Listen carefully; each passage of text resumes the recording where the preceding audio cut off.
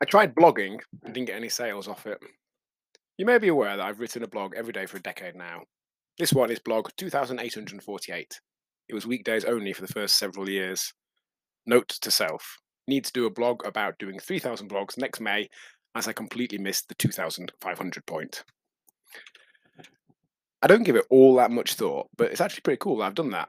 I only know a couple of other people who've written that many blogs.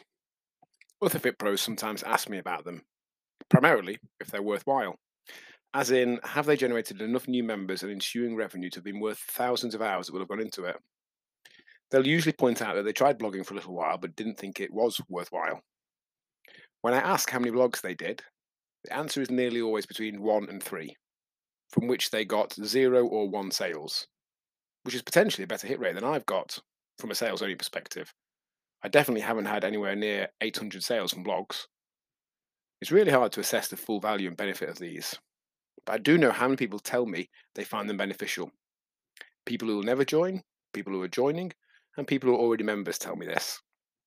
It would have only taken one extra person per month to join and one extra person to not leave because of the value they get from the blogs for them to have been an absolute game changer for the business over the last decade.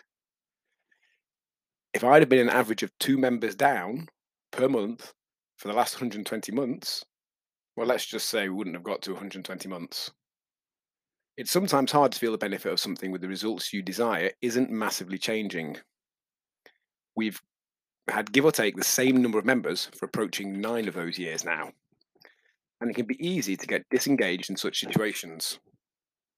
If we're exercising regularly and making efforts with our eating, but not losing weight, it can be easy to forget that we were gaining weight before, to miss that the advantage of what we're doing is standing still rather than going backwards. It can be frustrating when our fitness doesn't feel like it's improving, when we can't see what would have happened to it, it would have gone backwards, if we hadn't been exercising. I think we all agree that if we're making less good food choices and exercising less, then we'd get worse results. Sure, it's good to look at how we can tweak and refine to improve our results, but stopping completely to then slide backwards can never make as much sense as doing what we can to stand still. Much love, John Preston Hall. P.S. Forward progress on our program isn't linear. It's not always easy. It can be 3 steps forward, 1 back, stand still, 2 steps forward, etc. That's better than 1 step forward, 2 steps back that happens to most. Check myrise.co.uk/apply if you're ready to change that.